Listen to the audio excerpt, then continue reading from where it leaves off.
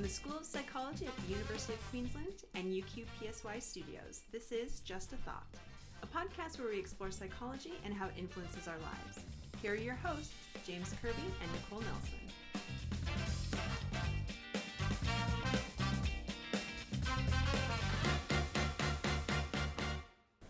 And welcome back to another episode of Just a Thought.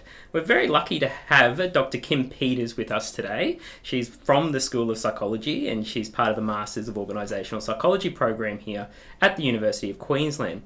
She did her PhD in Social Psychology at the University of Melbourne and she's been at UQ now for, quite a few years. How long, Kim? Just about 5 years. About 5 years now, and she's doing marvellous things here at the university, looking at the power of gossip and also how we can start to engage in perhaps more effective communication and leadership styles.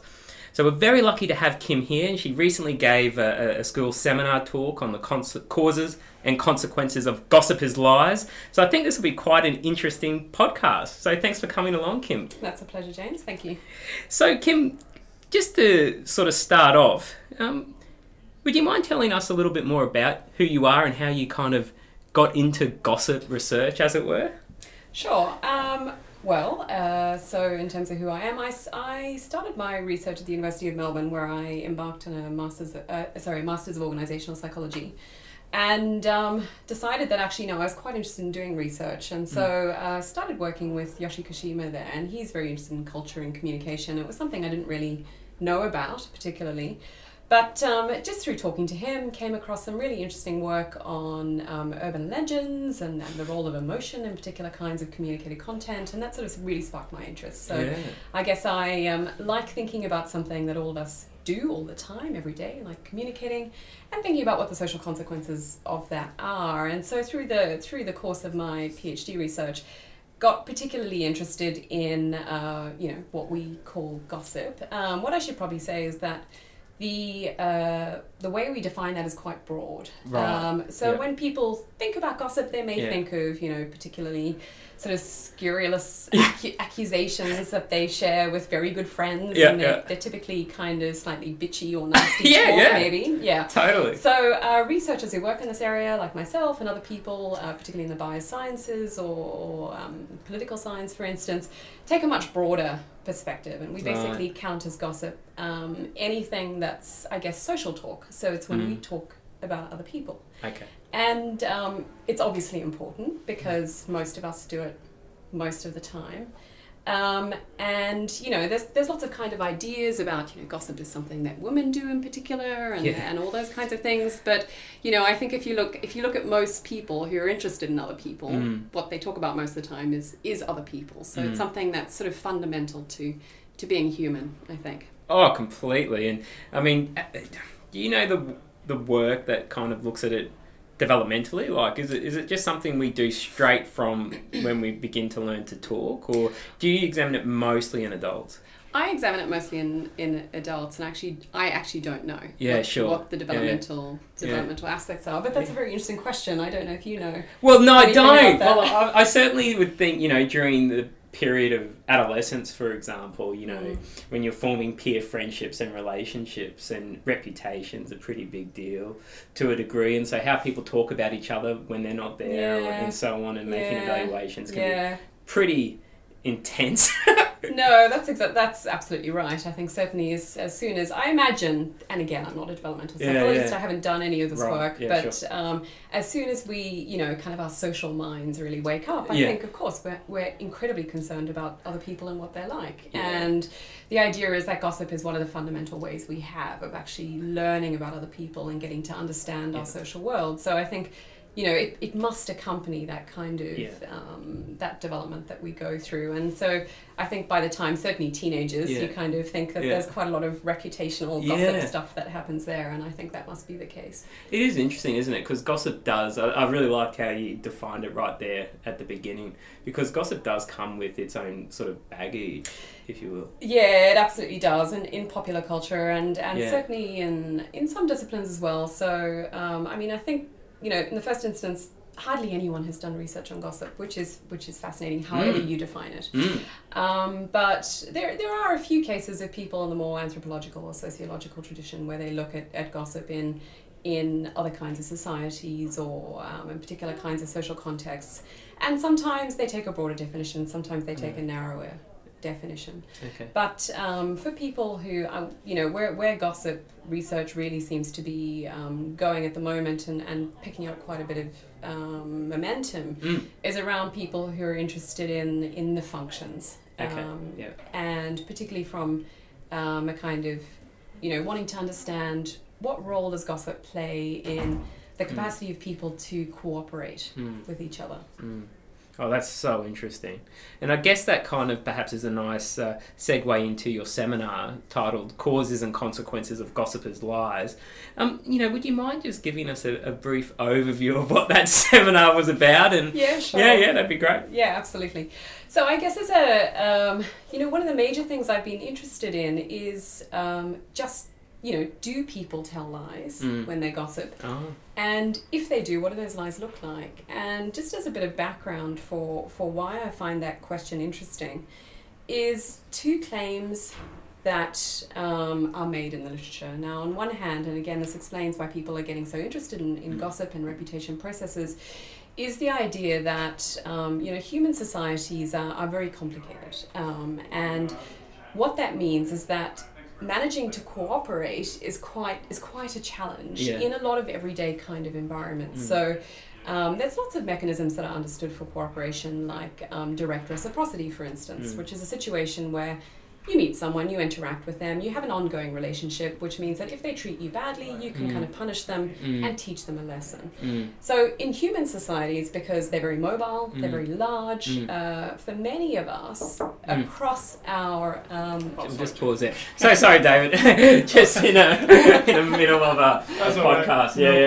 Yeah, I'll catch you later. So sorry about that. No, that's fine. That's the first time that's happened. Can you believe it? No, I'm usually so unimportant. So damn it. So what was that? That's okay. No, that's fine. It's fine.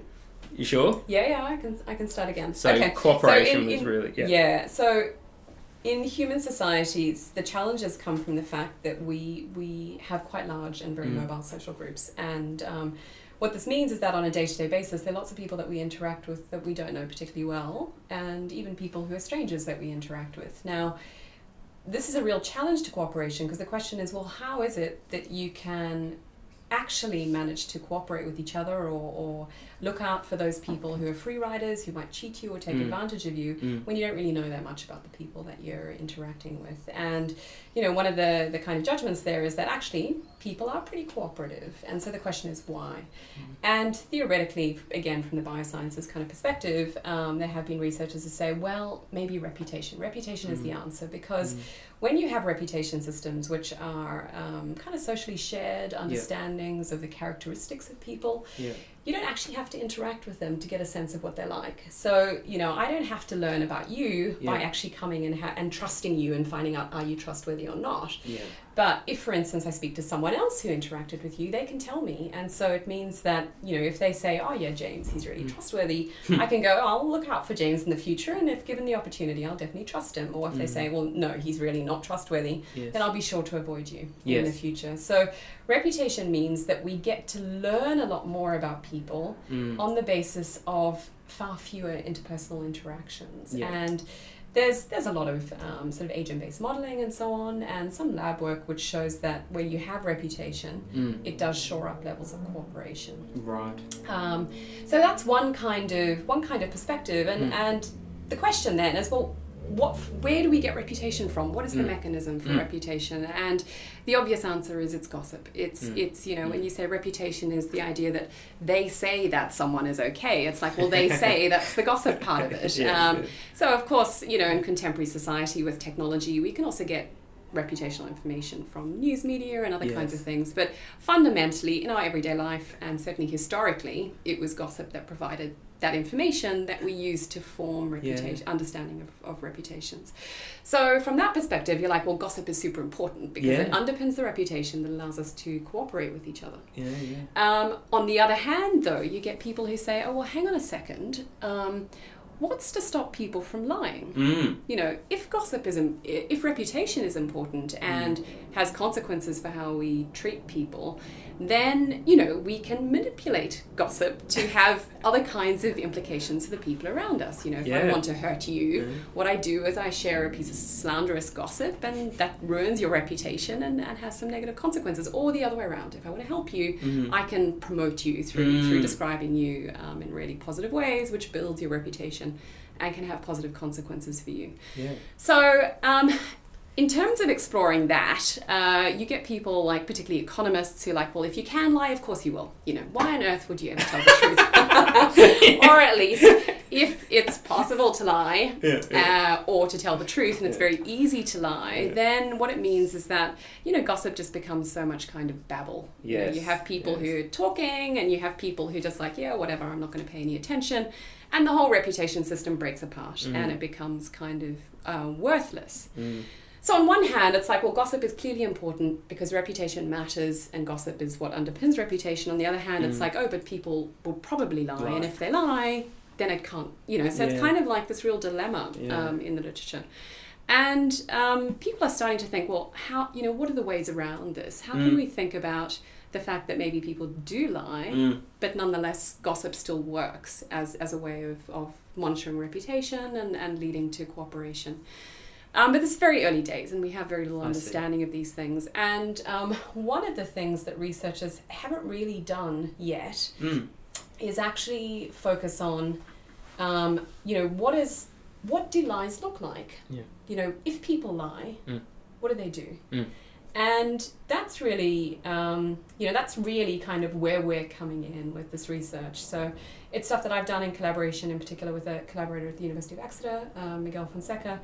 And we use, he's actually an economist, and so we use some of these behavioral economics paradigms of bringing people into the lab and getting them to engage in structured interactions, playing particular kinds of cooperation games, and then manipulating whether they can gossip or not gossip, and having a look at what they do and what the consequences of that are. Yeah. So that was probably quite a long introduction to the study, but maybe I should get to the but no, there's just a lot there, isn't it? I mean, when you start to step through it all, the importance and the function it plays, and then how it can be both perhaps useful, but then also on the other side, this idea of lies. I mean, that's what interests me a little bit. When you talk about lies, like, what's the definition used there? Anything that's inaccurate, yes. So I mean, if just say for something like, my wife asks me, do I look lovely in this? You know, that's often a loaded kind of question, right? Absolutely. And so if the response isn't 100% accurate, but it is kind of like more of a, you know, a pleasant white lie. Exactly. Yeah, absolutely. Is that still construed as a Well, I guess, I think you certainly can. I think...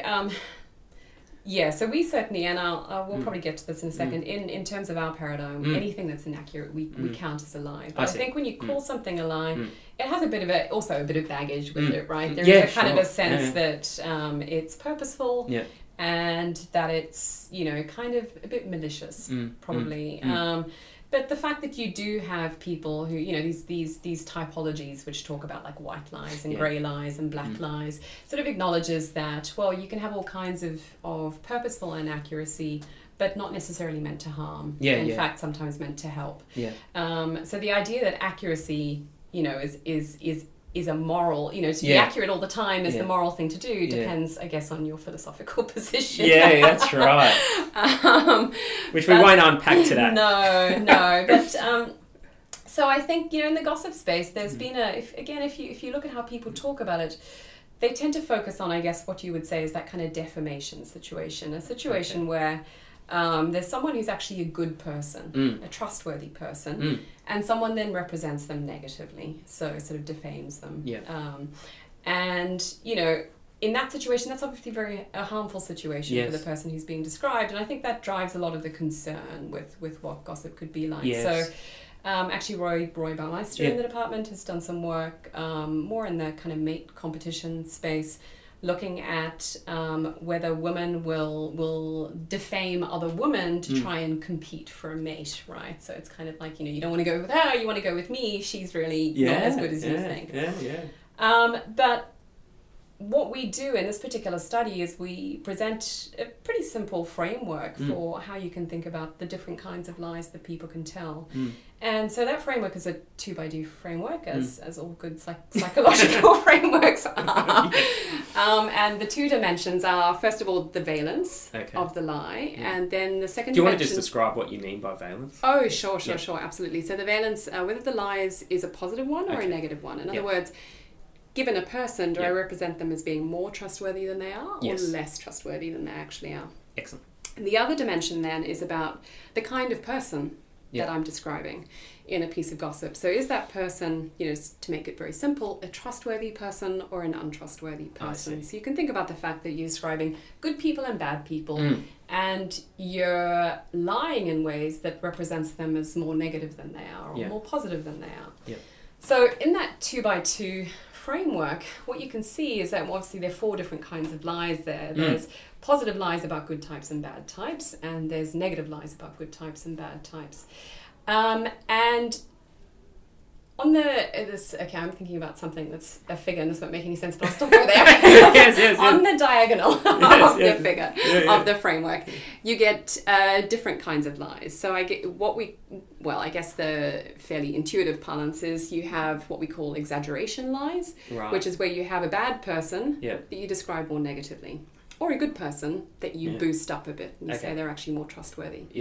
And then on the other diagonal, what you have is what we call like misrepresentation lies. So you have a good person that you describe as being a bad person, or a bad person that you describe as being a good person. So I think straight away that starts to make you think, there's actually many more different kinds of lies that people can tell than you think of. So, when most theorists are thinking about the good person that you defame, actually that's just one of 4 broad kinds of lies that you can tell. The other thing that we've sort of built around that is kind of thinking about, well, actually, what do you do when you tell one of those 4 lies to the people who are involved in this communicative act?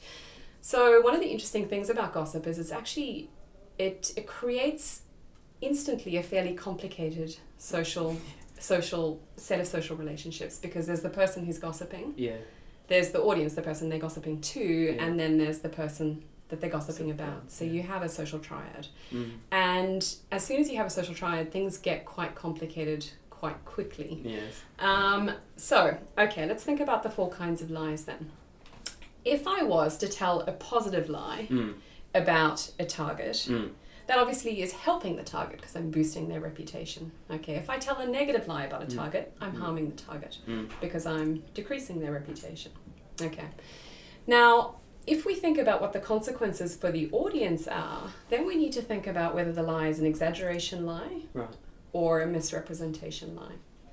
If it's an exaggeration lie, I would suggest that I'm not necessarily harming the audience, because what I'm doing is kind of pushing you in the right direction.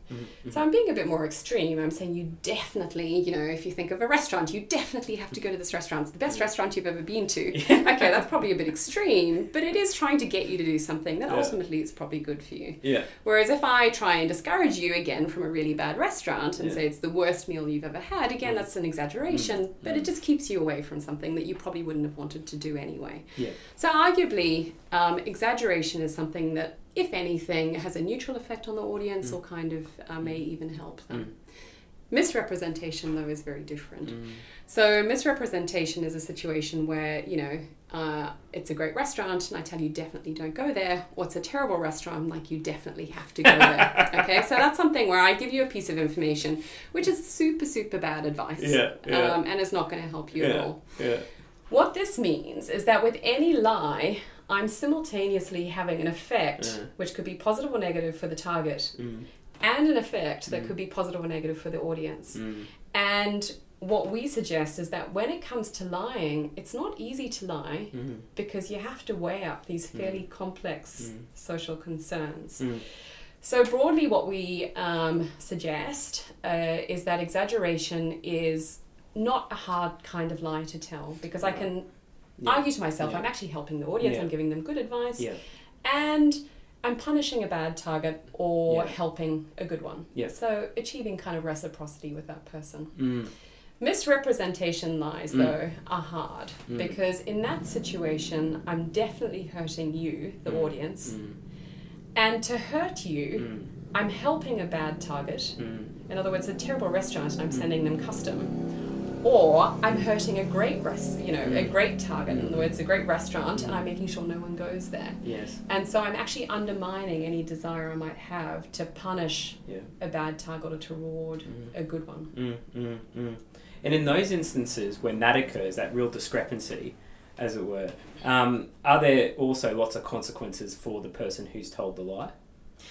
The audience. Is the person who actually says the lie, they the audience? The lies. Yeah. No, sorry, the gossiper. Because then does that not get out? Like, yes, exactly. Well, the gossiper. that's possible. That's possible. So it's entirely possible that, and that's what some theorists have suggested, is that, well, we're honest because, if we're dishonest, it'll come back. It could come back. And that's absolutely true. Yeah. I think that is probably a factor there. But I think a more basic factor almost, or another parallel factor is that, if we tell those kinds of misrepresentation lies, we're actually harming someone that we want to help or helping someone that we really don't want to. So it's actually just the basic consequences of telling the lie are quite difficult to reconcile with. And so that was the framework, and we basically, in this experiment where we brought 16 people into the lab at a time, and they were playing trust games repeatedly, and they got to share gossip about each other. Yes. We were just interested in spontaneously, did they ever share this inaccurate gossip, and what were the consequences of that? Now, we were also interested in kind of what it took to get people to lie. And so in one of the conditions, we introduced competition between the gossipers. So it's a kind of situation where I'm, giving you advice about someone, but I really don't want you to, I don't want to give you good advice. I want to give you really bad advice. Yes. So to see if that kind of competition would increase rates of that misrepresentation, the really harmful lie. And so basically what we find is that there is reasonably high levels of spontaneous lying. So even when there's no incentive to do it, about 20% of messages. But the majority of it is that kind of exaggeration. I see. So predominantly the kind of also negative exaggeration. So it was just like that person kind of sucked. So I'm going to tell you that they're a bit worse than they actually were. When we introduced the competition, though, that is when you got the misrepresentation lie. Big increase. Did it take big much? Increase? Well, I guess much. I mean, it's a very contrived context. It was worth $5 to them to misrepresent the others across the whole experiment. So, I mean, I guess on one hand you could say that's not that much. It depends. But on the other hand, it was the entire purpose for them being in that experiment. So it was enough to get them to ramp up their lying enormously, such that those misrepresentation lies were about 30% of cases. Right. So really very high. It's really interesting. I just asked that because I do some work with children, and when we do make this task competitive, the children never help. But as soon as you take the competition out of it, help all the time. And it's just the competition is so small. Like it's we don't even say they're in competition. We just give them a task, which is the same task, and they do it in parallel. And we tell them, if you both finish it, you'll get a sticker. But there's this sense that, I can't help you unless I get my task done, because we're almost doing the same task. So it's the smallest level of competition we kind of bring into the paradigm. But as soon as it happens, children never help. It's just fascinating. So I was curious, in terms of getting the misrepresentation, is it just the slightest little bit of... competitive dynamics that then leads to, you turn off that kind of sensitivity towards the other person in terms of a pro-social kind of way. Well, sensitivity self-focus. That's right. I mean, I guess it's hard to calibrate about. Is that a lot or a little? Totally. That's a but I mean, ridiculous I think question. it's of course it's a reasonable question, and I think it'd be really interesting to look in much more realistic kind of contexts. But of course then in everyday life, I guess you've got to think, what are situations where you have an opportunity to really mislead someone that you really, and where you think they're likely to actually listen to you. I mean, those opportunities must come about, right? But I think Yeah. I don't know. That's an interesting question. Yeah. And so far, this work anyway is very much in the lab. Oh no, it's fantastic, Kim, and thank you for talking us through those series of experiments. It's wonderful.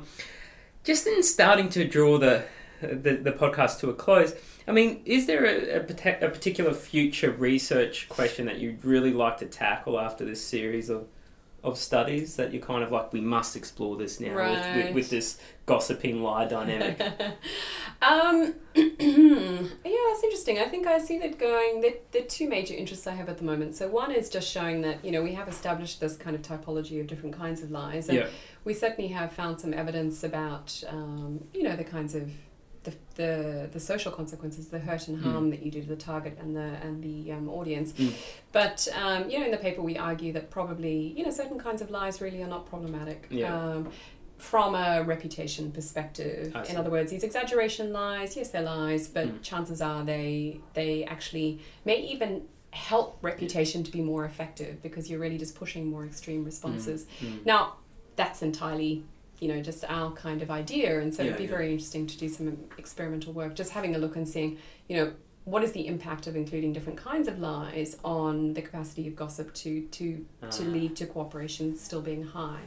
So that's one kind of much more basic direction. Another direction that we're actually already taking this work is putting it much more into a real life context. And I, as you mentioned, I do organizational psychology, and really interested in how these reputation processes work in organizational contexts. So, again, it's like these are ever-present kind of dynamics in our daily lives, and we know so little about them. And, reputation in organizations is incredibly important. Now, I imagine for most people, they would have an understanding of that, but there are also industries where everything is on the basis of reputation. So it's like you get a job not by going through a formal application process, but because someone recommended you or didn't recommend you. And so what we're really trying to understand is how do these kinds of processes play out in organizations? The first study that we're doing at the moment, looking at these things, is exploring what kinds of, I guess you could say, lies people tell when they send informal recommendations about other people. So it's set in a kind of workplace context where participants are asked to imagine that they have an ex-colleague who's applied for a job in another state, and someone at that organization, contacts them because they're actually kind of acquaintances and says, hey, before we process the application, can you just tell us what this person's like? And so in that context, what we do is we present participants with a whole lot of information about what that person's done. So kind of like behaviors. And then we say, okay, just write an informal recommendation. And so we're just having a look and seeing what kind of information people tend to share and which kinds of information they tend to hide and what the consequences are for the impression formed by the other person. Oh, geez, that sounds great. Okay, and as the final question, and you might not be able to answer this one, and that's fine, but would there be a movie that best captures the work that you do?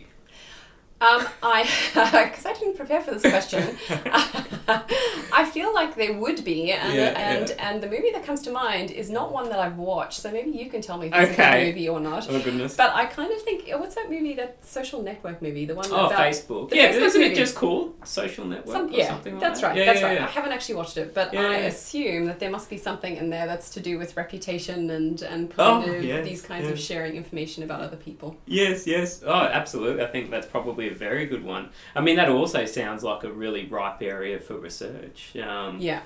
Is that what you're doing as well, looking at it within the social media? No, I haven't.